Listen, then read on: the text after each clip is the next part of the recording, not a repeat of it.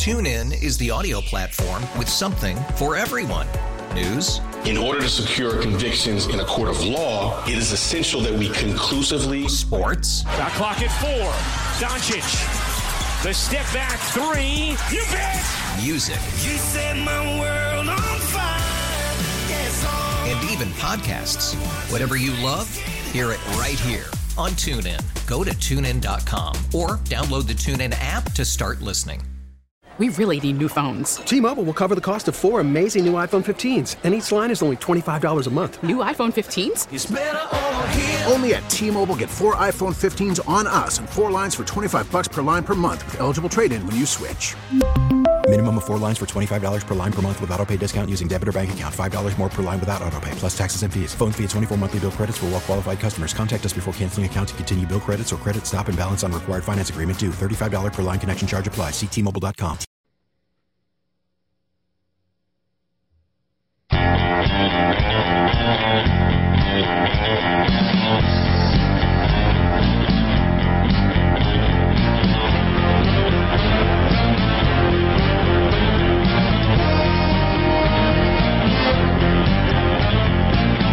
Well, good morning, America. Excuse me as well, America. This is Gunowners News Hour.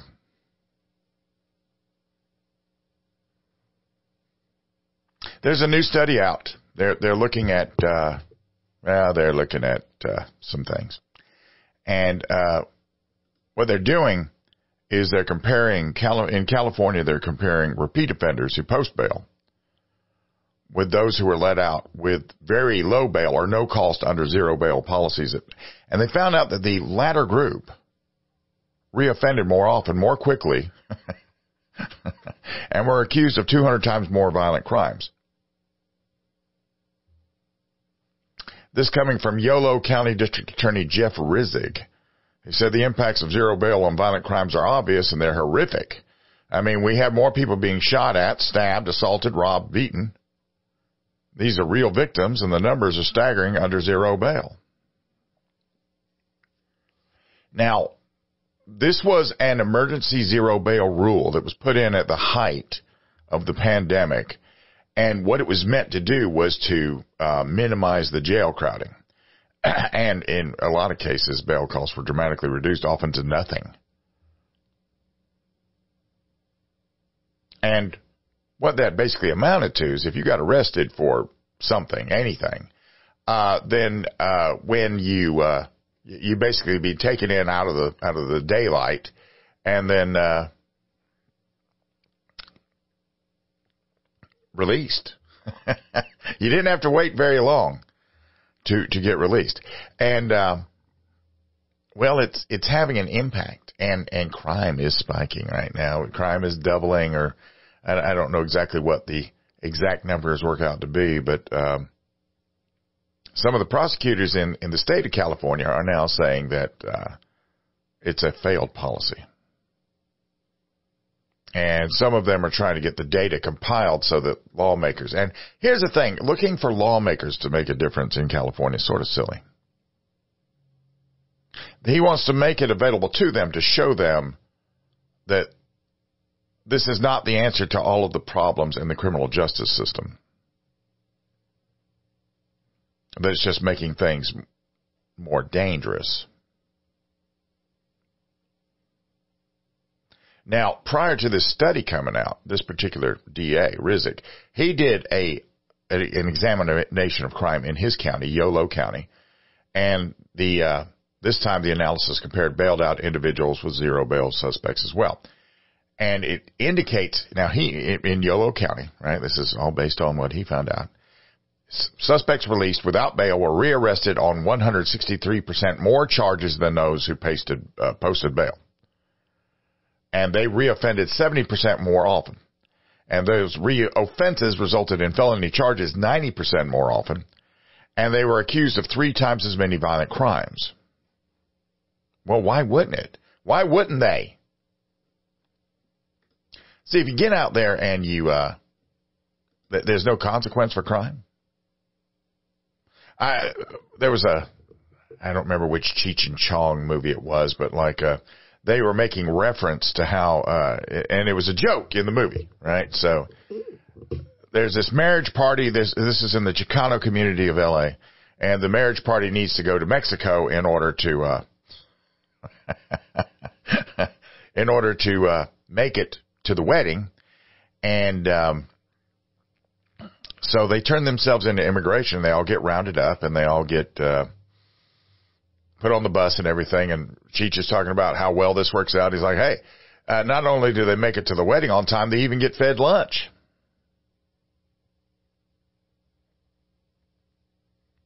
It was a joke. The immigration of the time was a joke, and it was actually used to make things better for the ones that were violating. So here we look at this. This is a joke. 3 times as many violent crimes. No bail suspects, also on average, were arrested on new charges within 129 days, 56 days sooner than those who posted bail. And domestic violence suspects in particular also saw a shocking spike in recidivism. Of course they did. They're not, what are you doing with them? Where are they going to go? They're going to go home. And, in a lot of cases, the victim of the domestic violence is still going to be home too. Rizek said every single individual in every case should be evaluated by a judge, an independent magistrate who can look at the person's criminal history, look at the facts of the current case, and make an informed decision about what their risk level is and what it's going to take to make sure that they don't go out and harm somebody again. That needs to happen in every case. Now, here's the problem with this. And I talked about this last week. We have a contraction of law and order going on right now. And it's going to keep up. And like talking about this domestic violence, let's make this a theoretical domestic violence thing. This is all a theory. Let's say that you keep letting this guy back out. Then one day he's going to come home and his domestic violence victim is going to deal with him. Going to deal with him. And they're going to call it, they're going to call it vigilante justice. The people who are trying to raise an alarm about this right now, because the left wants there to be more crime. The left wants there to be more victims. The left wants the victims to run to them and say, please stop this. And we don't care how many liberties we have to give up in order for you to stop this. Just take them all. But we want to be safe. We want to feel safe. In the interim, until that happens, if you raise the alarm about what this is doing to society at large, then you are labeled a fearmonger.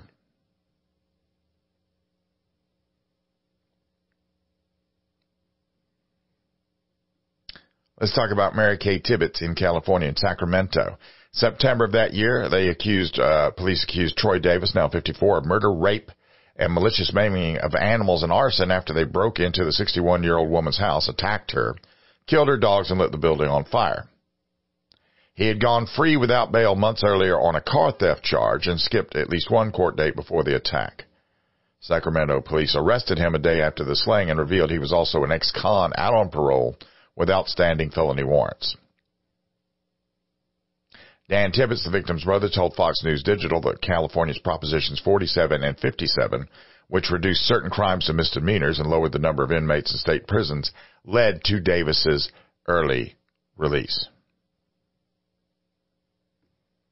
And yet, when you point these kind of things out, you're referred to as a fearmonger.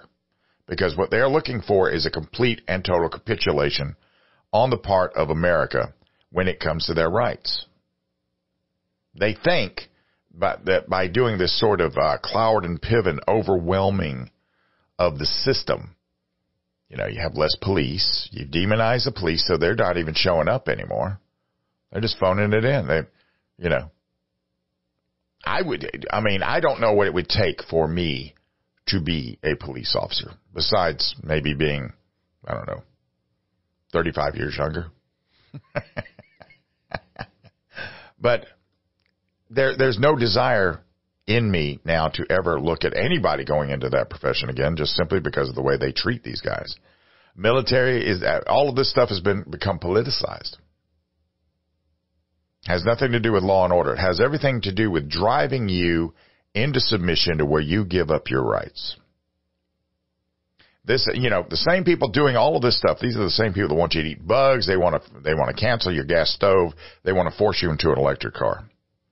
They want to make every major decision you make in your life today. You don't get to own nothing. You don't get to have anything. And you certainly don't get to decide anything. You just get to exist and contribute to the collective. It's like an old Star Trek episode with the Borg. I do declare. But that's what that's about. That's what California is all about. And, California thinks everybody should be like California. We'll be right back. This is Gunowners News Hour.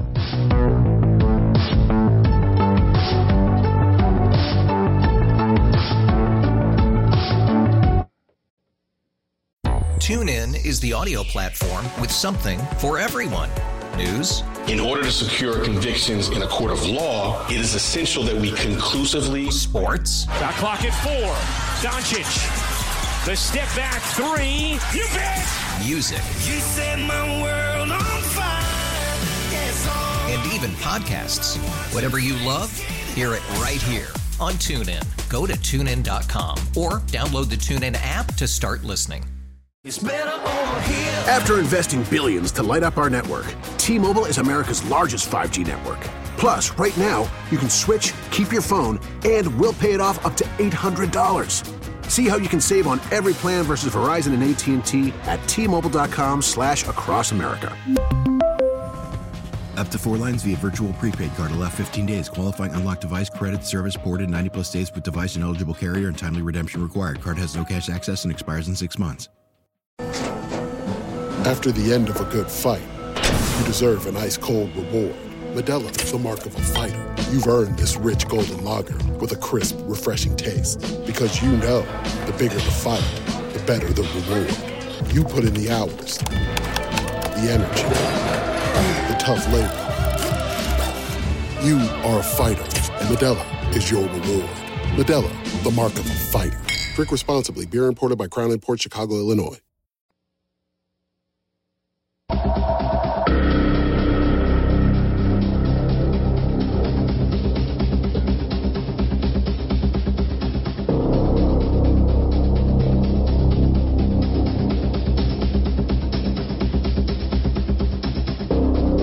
Welcome back. This is Gunowners News Hour. No one's ever going to mistake Massachusetts as a pro-gun state. Just not going to happen. But there's one thing that, I have been not very closely affected by it, but I have been touched by it. Both sides agree about suicide. Well, we sort of agree, because on my side, I sit back and I go, this is a horrible problem to have. On the other side, they go, well, we can just take that data and lump it in with the low incidence of, which we have a very low incidence of homicide in the United States if you consider everything that goes on.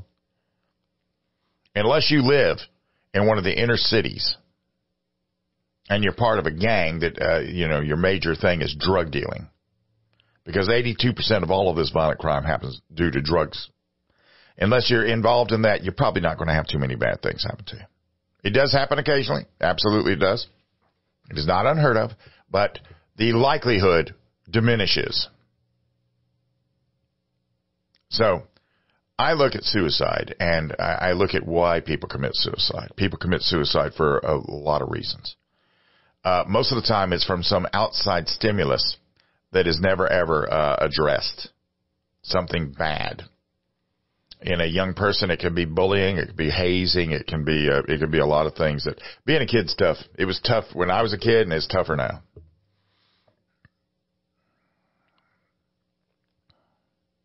As an adult, it has to do with what we're told. Like right now, the biggest demographic for suicide is my age group, my demographic, Caucasian men of my age. And that's because we've been told over and over again, unless you've done this by this age and this by this age and you got this much and you got this much going on and you're this successful, you're a failure. And all of that builds up over time. So, it would be nice if we could actually rally together to address this. In Massachusetts, right now they're trying to hold a lot of panels, and the folks that are on the panels are upset that the pro-gun folks don't like the anti-gun approach. So, introducing a panel discussion on guns and suicide at Cape Cod Community College last Thursday, State Representative Michael Day of Stoneham said that Massachusetts gun laws have been effective, but are obviously far from perfect. And this was the first stop on a statewide listening tour, which that would be quite the novel thing if they actually did. And he's organized this as part of a review of the laws. Suicides account for 57% of all firearm deaths in Massachusetts. And 20% of suicides in the state are by firearm, according to the Educational Fund to Stop Gun Violence. That's interesting that they're the ones tallying this. The state's rate of suicide by firearm is among the lowest in the nation, according to the data from the CDC. Nationwide, firearms account for more than half of all suicide deaths. Now, Day declined to speculate on what specific changes in the law he was contemplating, but he told The Independent that the mental health aspect is one of the places that the Commonwealth needs to improve. And that's why he saw the subject as the right starting point for the tour. Now, why are we talking about gun laws when firearms account for just 20% of suicides in the state? And 20% of any demographic is a significant chunk of the total. It is still pretty damn clear that guns aren't the problem. If 80% of suicides are committed via other means, it seems obvious that the answer lies elsewhere. And I'm glad that Mr. Day sees or acknowledges that the mental health aspect needs to be improved, but it still baffles me that he would argue that gun laws needed to be changed as well when firearms are only used in a smaller percentage of total suicide. And it sure looks like successful mental health efforts would do wonders for the issue of suicide in the state. But then there's this little bit that sort of bothered me. Barnstable Police Chief Matthew Sonnabend, one of the event's four panelists, said there can be a disconnect between gun licensing authorities and the State Department of Mental Health. He said during background checks, it's easy for an applicant's mental health history to slip through the cracks. If the information doesn't get reported or if the person got treatment outside of their auspices, they wouldn't know about it, he said, of the Department of Mental Health. So, once again, we continue to stigmatize mental health, barring people who seek help from their problems or for their problems from buying guns. And that's a surefire way to encourage people to seek help when they need it, to penalize them for doing so. So someone who doesn't want to lose his guns or his ability to buy them in the future might decide that there's no upside to going and getting help.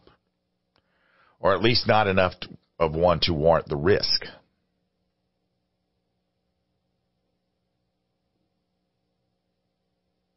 And there are people who are so disturbed, they get that sort of an inclination. But if you're talking about suicide, and remember, guns are only involved in 20% of the total in the state, then stripping gun rights from people who try to get help isn't the best way to encourage people to seek help. It'll drive a lot of them to try to seek self-help. And that usually doesn't work very well at all. And it may actually cause more firearm suicides. Segue a little bit before we head to the break here. Duke Nukem is at him again. Swalwell got out there. And no, he wasn't sleeping with a Chinese spy again. He's back into his anti-gun self. On Twitter, he goes, it's very simple. You're either here for the kids or the killers. Time and again, Republicans have chosen their side. And he was referring to the Michigan State University rampage shooter.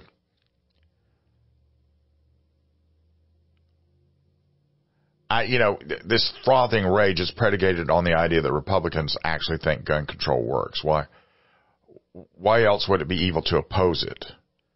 And it can't be because GOP members of Congress believe that the right to keep bear arms is as absolute as they come or anything.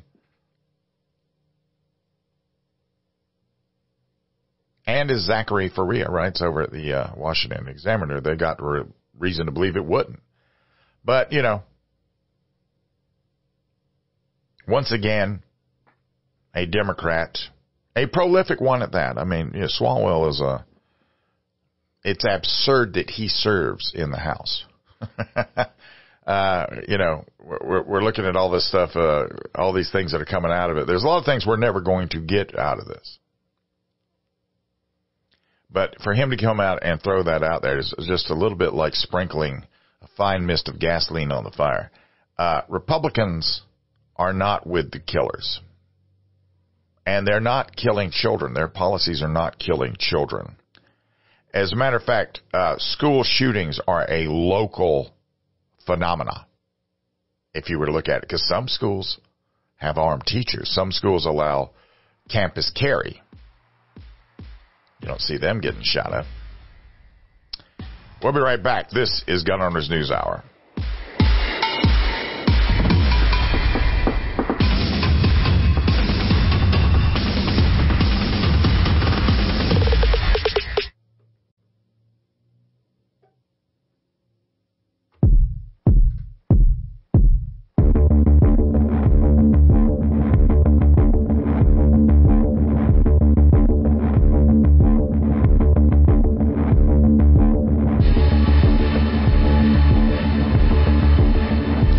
Welcome back. This is Gun Owners News Hour. I want to tell you something about military experience. Military experience is stupendous. Well, maybe not nowadays, but it used to be. And when I was in the military, I served in Europe for 3 years, and it was at the height of the Cold War. And we did not carry weapons everywhere we went. I was in communications, and even though I was in communications, I was in a forward deployed mechanized infantry unit. So because I was in a tracked vehicle, not only was I the driver, I was also the dismounted M60 gunner. So I did have to train with weapons a little more intensely than your regular commo guy might. As a matter of fact, I had to train and do a lot of things with the infantry guys that actually proved to be sort of invaluable as I went forward in my short military career. But we don't carry a weapon everywhere we go. So people in the military are not weapons experts, right? And getting out there, and if somebody gets out there and claims to you, well, I was in the military, I was this, I was that. Even the special operations guys didn't walk around with a weapon strapped to them every second of every day.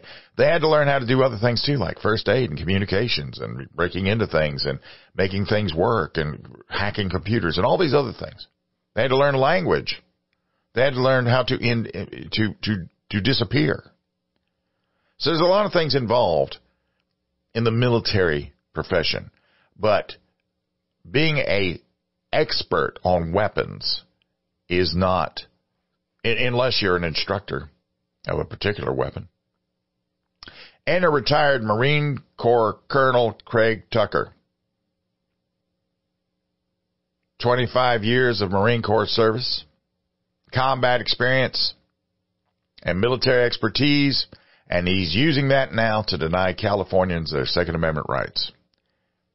And he's doing it on a bed of verifiably false allegations of what the semi-automatic rifles of today will do and don't. And he's being compensated for this expert opinion at $200 an hour. He's a former commander of the Corps Regimental Combat Team 7 that fought in the 2004 Battle of Fallujah. And he filed expert testimony in Rupp v. Bonta, the case that California's Attorney General Robert Bonta is desperately trying to keep the assault weapon ban alive in California with. And that case was originally filed in 2017. In June of last year, the U.S. District Court's order was vacated by the U.S. Courts of Appeal for the Ninth Circuit and remanded back to the District Court, given the U.S. Supreme Court's Bruin decision, which expressly forbids the court from using an interest balancing test to decide constitutionality of Second Amendment cases. So, while they're scrambling to salvage what's left of this unconstitutional ban, they decided they needed some help, so they needed to find them an expert. What better than a U.S. Marine? Colonel Tucker, who I don't know what field he was in. He supposedly commanded the combat team, but I mean, listen, being a commander means that you are so organized and so administratively tight that you make your organization run like a well-oiled machine. That doesn't necessarily mean that you qualify expert with every weapon in your unit. As a matter of fact, it is far from it. You don't even get to touch some of them. And at his level, if he was a full bird, he might have strapped on a sidearm, right? He might have strapped on a sidearm. And I'm not trying to impugn his character. You know, when I was in the service, we had not started fielding the M4 yet. We'd started seeing a few of them, but we were on the M16A2. And, well, you know, it had a 3-shot burst. Before that, we had the Mattel M16s that were had the fully automatic. And they were doing all of these things, trying to figure out how we could conserve ammunition and everything. We did a bunch of stupid things. And, you know, it wasn't until I got my M60 that I really became a big dog. Now, that thing would put some hurting on somebody. But let's talk about what the colonel has to say about this gun. First of all, he points out one thing that I've said a lot about the M16. It is a worthless weapon in fully automatic. So, because we train primarily as a means of conserving our ammunition, because we have what we carry, we train, and the whole thing was, the whole part of the way we were going to execute the mission would probably be in semi-automatic. So this is how he classifies the semi-automatic firearm as a weapon of war, because of the way they train with the fully automatic weapon in the military with the selector switch. But then we go from there to, and in this point, okay, I'm listening. Then he says a single round is capable of severing the upper body from the lower body or decapitation. He says the round is designed to kill, not to wound, and both the AR-15 and the M4 contain barrel rifling to make the round tumble up on impact and cause more severe injury. You just lost me, boss. You just lost me there. The reason the round tumbles is because on the round's flight, because it has a boat tail on the back of it, it is wobbling top to bottom. There's a little slight, it's not messing with the signal, with the path or anything, but it is wobbling. So when it does hit, yes, it does tumble. But it's not because of the rifling. Never had to do with the rifling. And in actuality, one of the reasons we went with the M16 is because it does wound.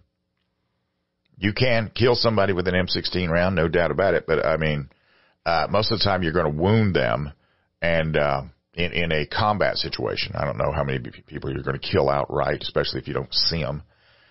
And we know that for every person that gets wounded in combat, you're looking at anywhere between 3 and 7 that it's going to take care of him, and we take them out of the equation. They're out of the fight, essentially just because they're caring for their fallen comrade. So if we really wanted to be, killing it, we'd be using the 308 or the 300 Winchester Magnum or the 338 Lapua Magnum or the 50 BMG as a regular round, because those are all designed to actually kill what they hit with one shot, because they have to go to something else. If the 5.56 were all that in a bag of chips, we could just put a longer barrel on M16s, and those would be the sniper rifles.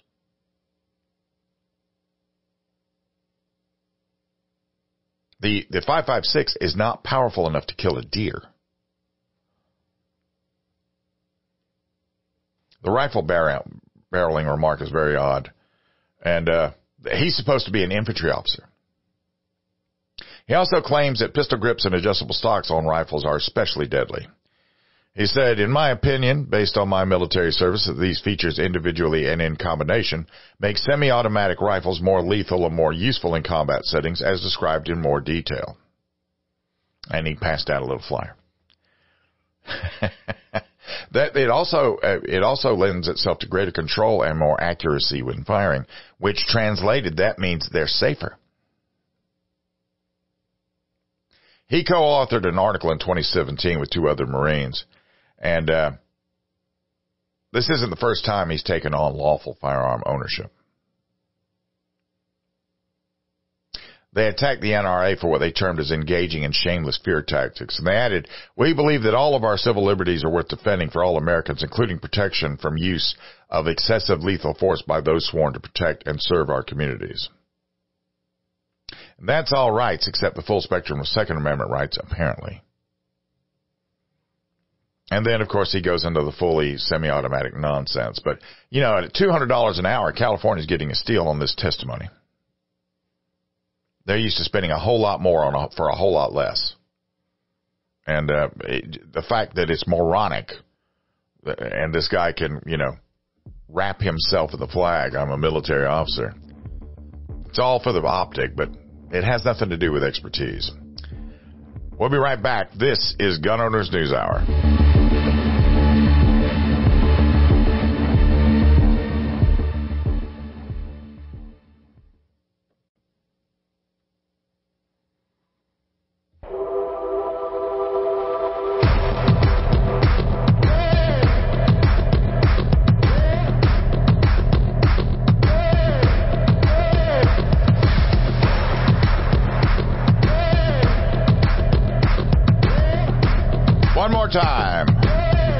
One more time before we really get into the weekend, eh? This is Gunowners News Hour. Keith Olbermann has shown up again.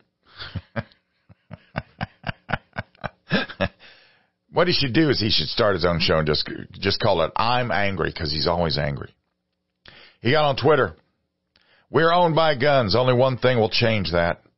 We must have economic civil war. Blue states must financially starve the red states, the gun lobby, the GOP, the death lobby, and the crooked judiciary into submission now.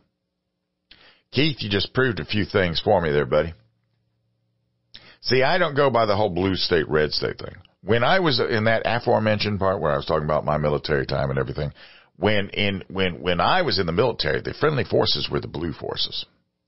And the communist forces were the red forces, or the evil ones, right? They were the evil ones. So by the whole blue-red thing, while we're sitting here going with this, the red states are the gun lobby, the GOP, and the death lobby.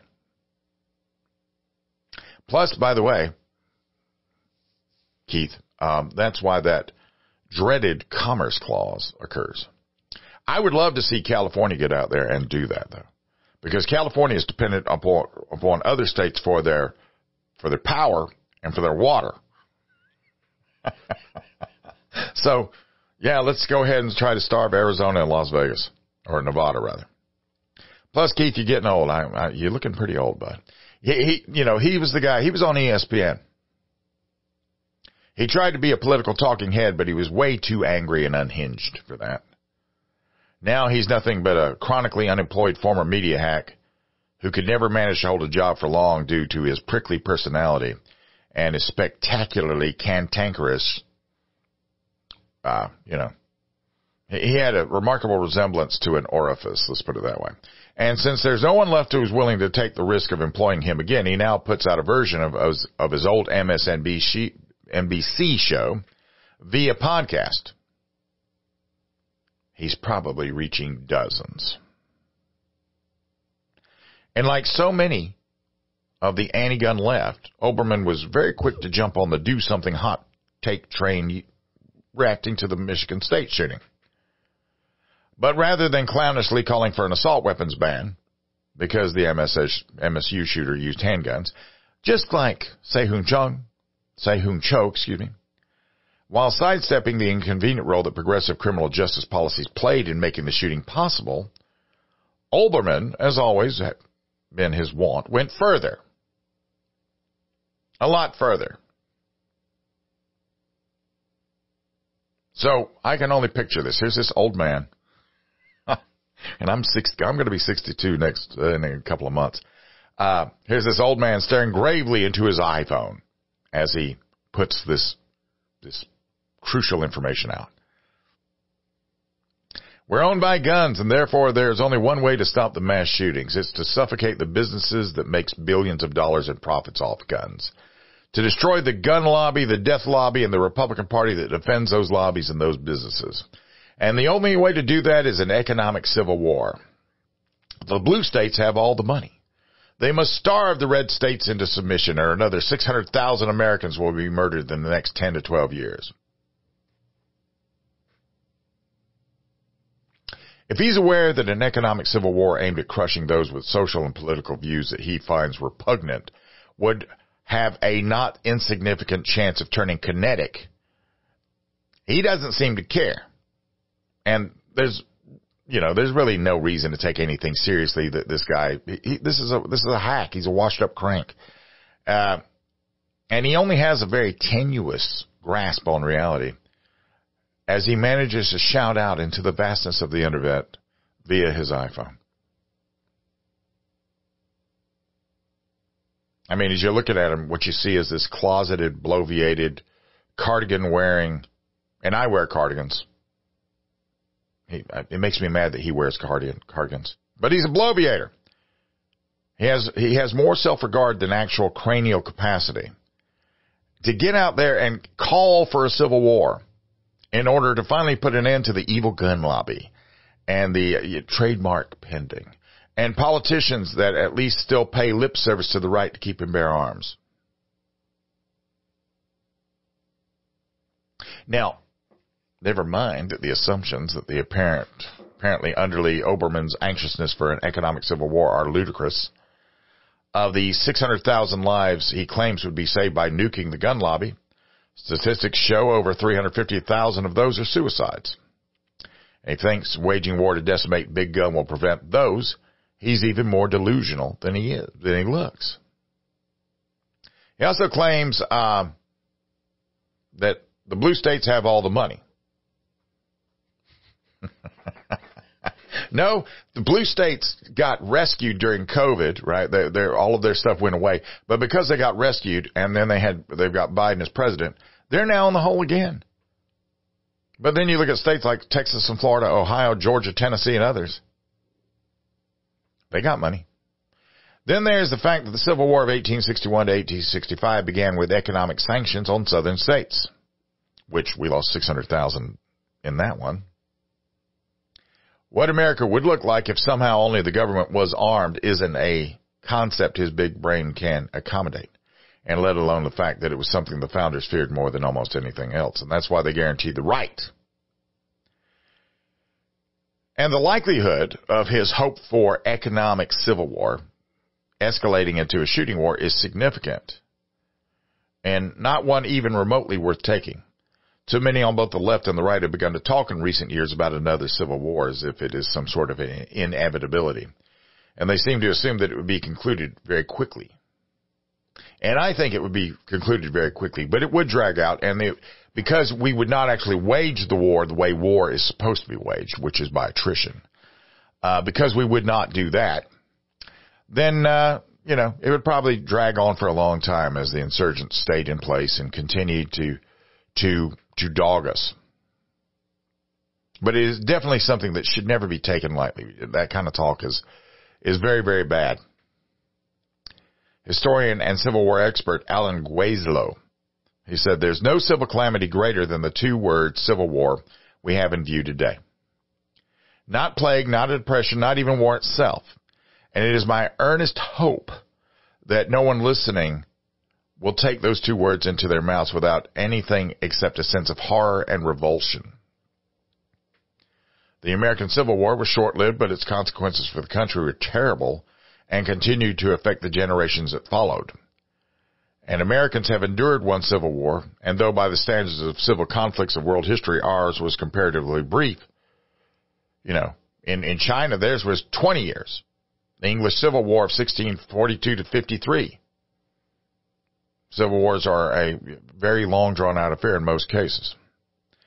But this is why Gueslow warned of those looking forward to a future of an American embroiled in civil war, adding that we must never let those two words pass. That should never be said lightly. Now, Olbermann, I'm into the whole Japanese thing. I look at some of the Japanese culture, and I'm very fascinated with some of the disciplines that are involved in it. But Olbermann, one thing that I've never been on board with is the ritual of seppuku, which is what we refer to as harakiri, which is ritual suicide by disembowelment with your own sword. And he's done this with his career many times. He's lost all of his prominent platforms and virtually all of his audience and any shred of credibility he may have once had. And he's mostly just a punchline now with a podcast and a Twitter account.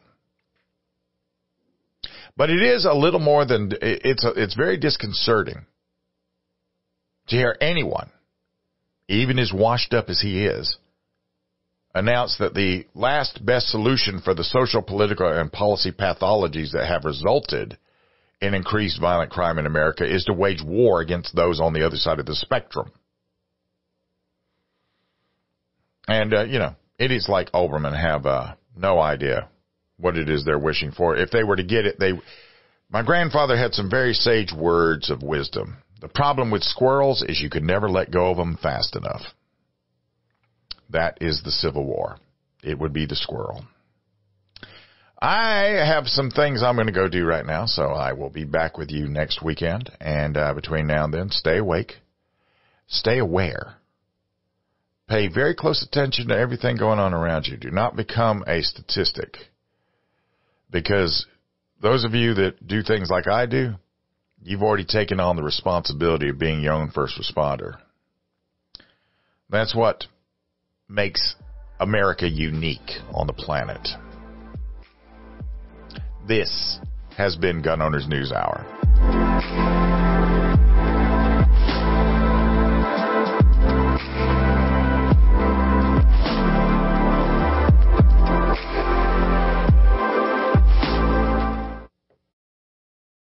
TuneIn is the audio platform with something for everyone.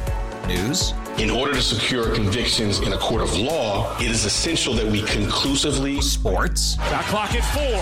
Doncic. The step back 3. You bet. Music. You set my world on fire. Yes, and even podcasts. Whatever you love, hear it right here on TuneIn. Go to TuneIn.com or download the TuneIn app to start listening. We really need new phones. T-Mobile will cover the cost of 4 amazing new iPhone 15s, and each line is only $25 a month. New iPhone 15s? It's better over here. Only at T-Mobile, get 4 iPhone 15s on us and 4 lines for $25 per line per month with eligible trade-in when you switch. Minimum of 4 lines for $25 per line per month with autopay discount using debit or bank account. $5 more per line without autopay, plus taxes and fees. Phone fee at 24 monthly bill credits for well-qualified customers. Contact us before canceling account to continue bill credits or credit stop and balance on required finance agreement due. $35 per line connection charge applies. See T-Mobile.com. O'Reilly. Protect your vehicle's engine with a full synthetic oil change and save with Mobil 1 at O'Reilly Auto Parts. Purchase 5 quarts of Mobil 1 full synthetic motor oil and receive a $10 O'Reilly gift card after rebate. See store for details. With your Mobil 1 purchase, you'll also receive 2 times points during Old Rewards Bonus Points Month at O'Reilly Auto Parts. O'Reilly Auto Parts.